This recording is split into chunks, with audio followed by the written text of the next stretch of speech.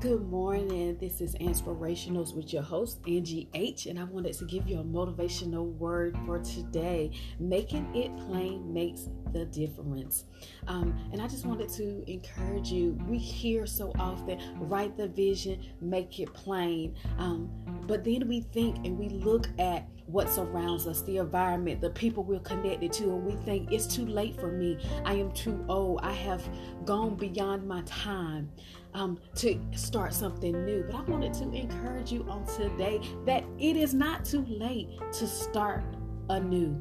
It is not too late to write that book, start that business, learn a new language, just do something that you've never done that you've always wanted to do. It is not too late, and it is not beyond the time to begin. A lot of times we get distracted by the detours and the pit stops of life, and we feel like that I cannot do this again. I'm just going to be comfortable in the zone that I'm in. A comfort zone will kill your dreams. You cannot allow your comfort in a season to make you forget that it is more seasons that are yet to be harvested. So I wanted to encourage you. Whatever you had a vision of or dream of from childhood to this point that you did not do, it is not too late. Write it down and begin it. Don't let what you see before you get you so distracted and off course that you let that very dream inside you die. So I just wanted to encourage you today. Write that vision.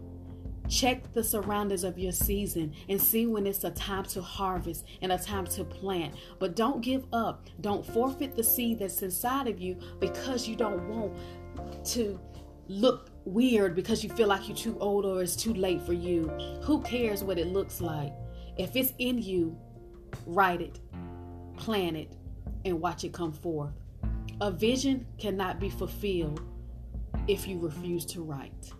So I wanted to just leave you with that. And after this break, I will leave you with my inspirational quote. But as I prepare for the break, I want you to read over Habakkuk 2:2, the NIV version. The Lord replied, write down the revelation and make it plain on the tablet so that the herald may run with it. That vision that is inside of you that you're afraid to write, somebody is waiting on it, and that vision is going to carry somebody through. So they're going to run with it, but you have to be willing to write it. So right after this break, we'll be right back.